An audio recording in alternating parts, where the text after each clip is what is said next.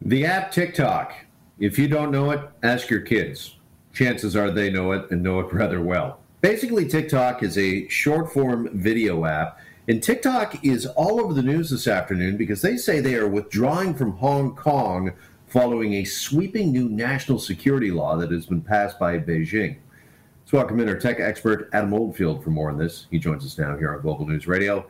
Adam, good afternoon. Hey, good afternoon, Jeff. All right, TikTok ceases operations in Hong Kong. What is it, Adam, about this new law that has them, and quite frankly some others, concerned? Well, right now with the Chinese putting a lot of scrutiny over national security laws in regards to when they ask for applications or software, particularly, they are entitled to it. Under the Republic of China, they are entitled to get information such as data, content, items that are being used or typed otherwise. The new law that just got passed, if they have any kind of concerns or issues with any citizen, they could instantly be able to go into the database server and be able to pull that information without any warrant or request from the individual's knowledge. So that's the big concern here, is that Beijing's got full control now over application data from all softwares that are desktop or applications you would download. So I guess the question regarding TikTok is, are they pulling out of Beijing and out of Hong Kong out of conscience, or is this survival? Do they know that they're going to lose users if users understand that everything that they put on that app on TikTok can all of a sudden be used or be accessed by the Chinese government? That's a great question. And I can tell you right now, TikTok is literally racing to the clock.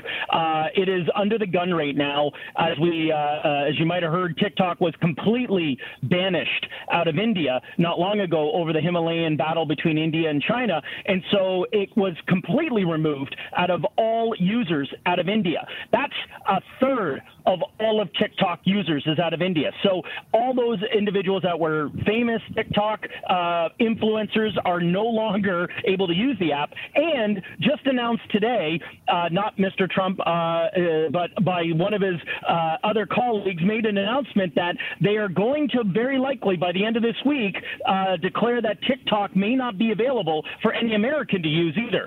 So if TikTok is sitting there with a lot of I would say concerns from shareholders and users, they've got a factor they've lost India. They're pretty much about to lose the USA, and on that matter, that just becomes a snowball into an avalanche. I would anticipate that we're going to see the European Union, followed by a few other countries, maybe Canada. I've heard nothing on that end that would do that. But the United States, for sure, just today made the announcement that TikTok could be wiped off of all of the Apple and Google platforms. Yeah, that was U.S. Secretary of State Mike Pompeo. He said that in an interview last night, and his quote was basically, I don't want to get ahead of or in front of the president on this, but he said they are considering a ban on TikTok. So it sounds as if that's likely it's going to happen now.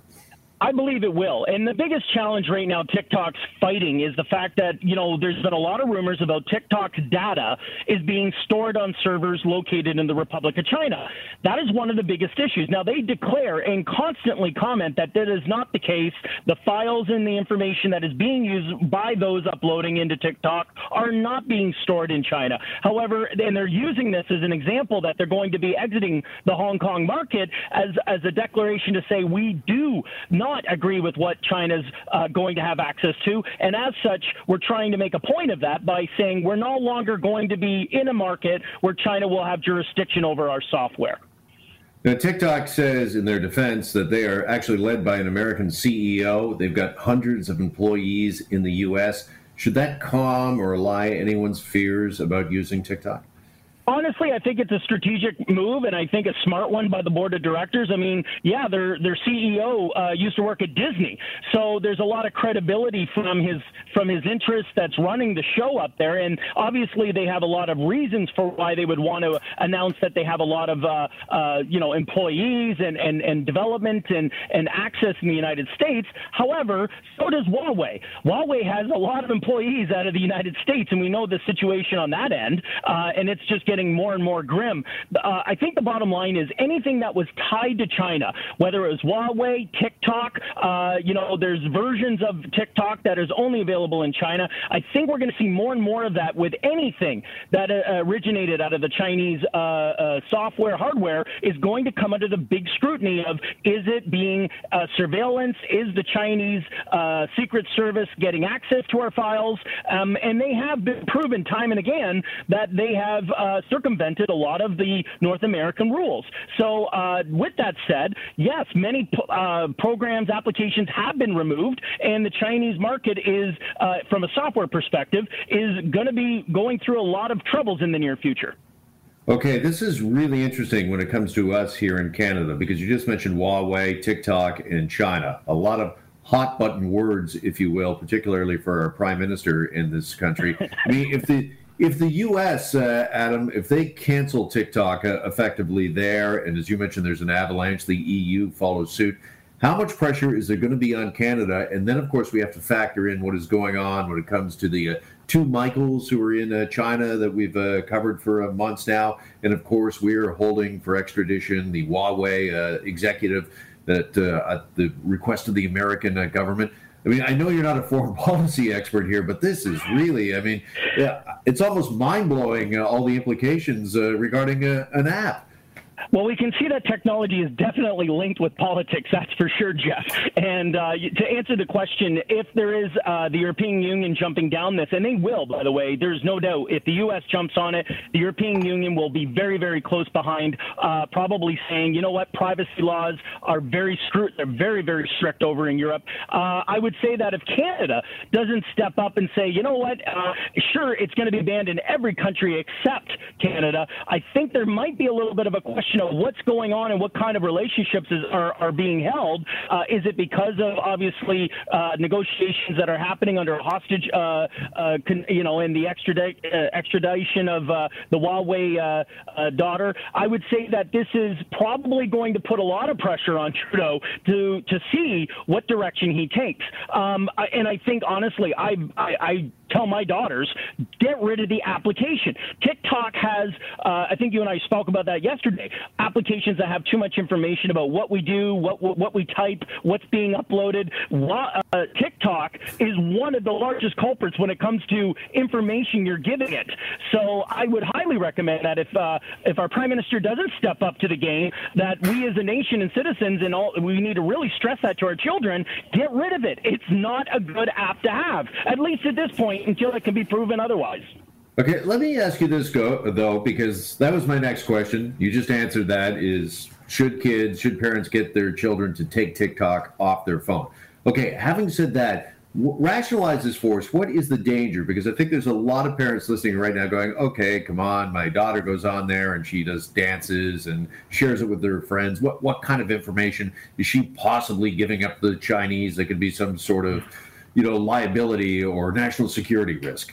That's a great. Here's an example, and I'm going to be conspiracy theory going down this path. So hang with me while I give you adventurous of what this could be. So imagine a teenager at this time jokingly makes some kind of a video, and it sort of maybe brings up in general content of protesting against what's happening in Hong Kong. Maybe they made a quick video about their concerns. They shared a video about a protest against China.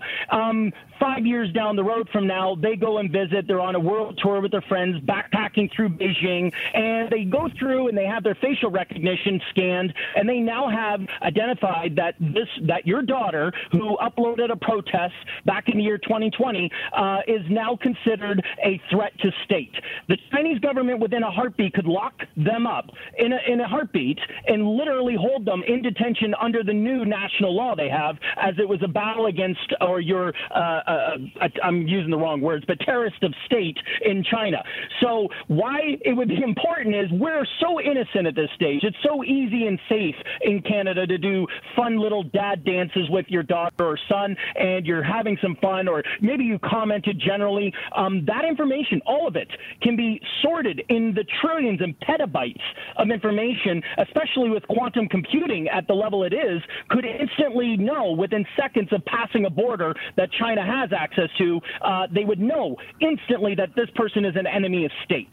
So China doesn't mess around. That's one thing for certain. So with that said, why would you want to remove it?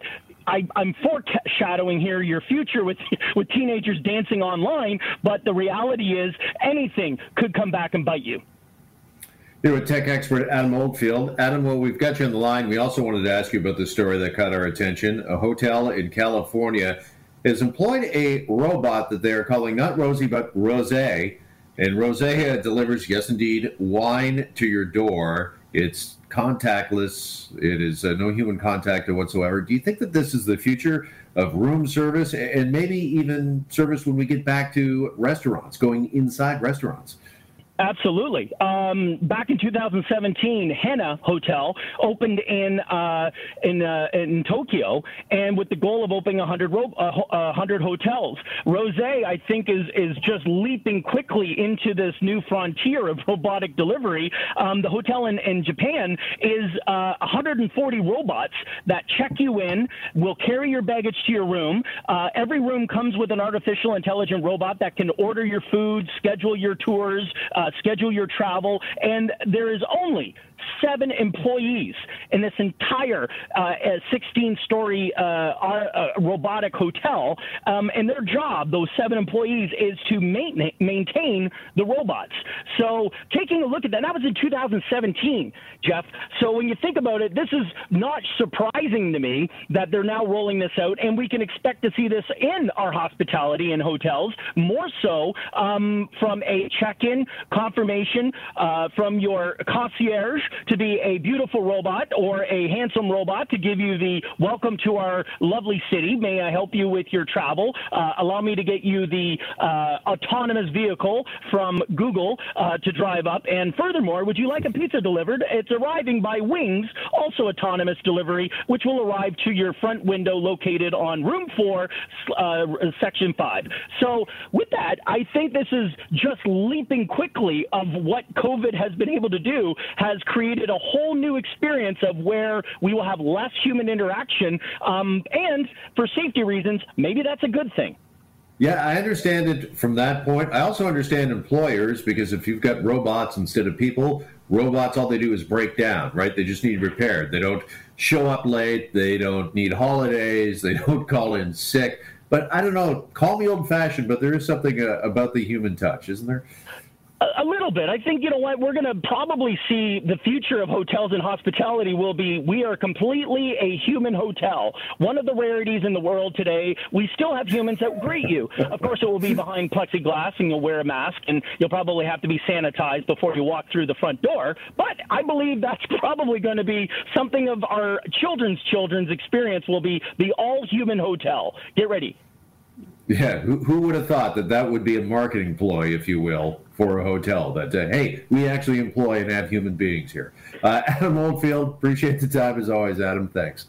Thanks, Jeff. Take care. You too. There's our tech expert, Adam Oldfield.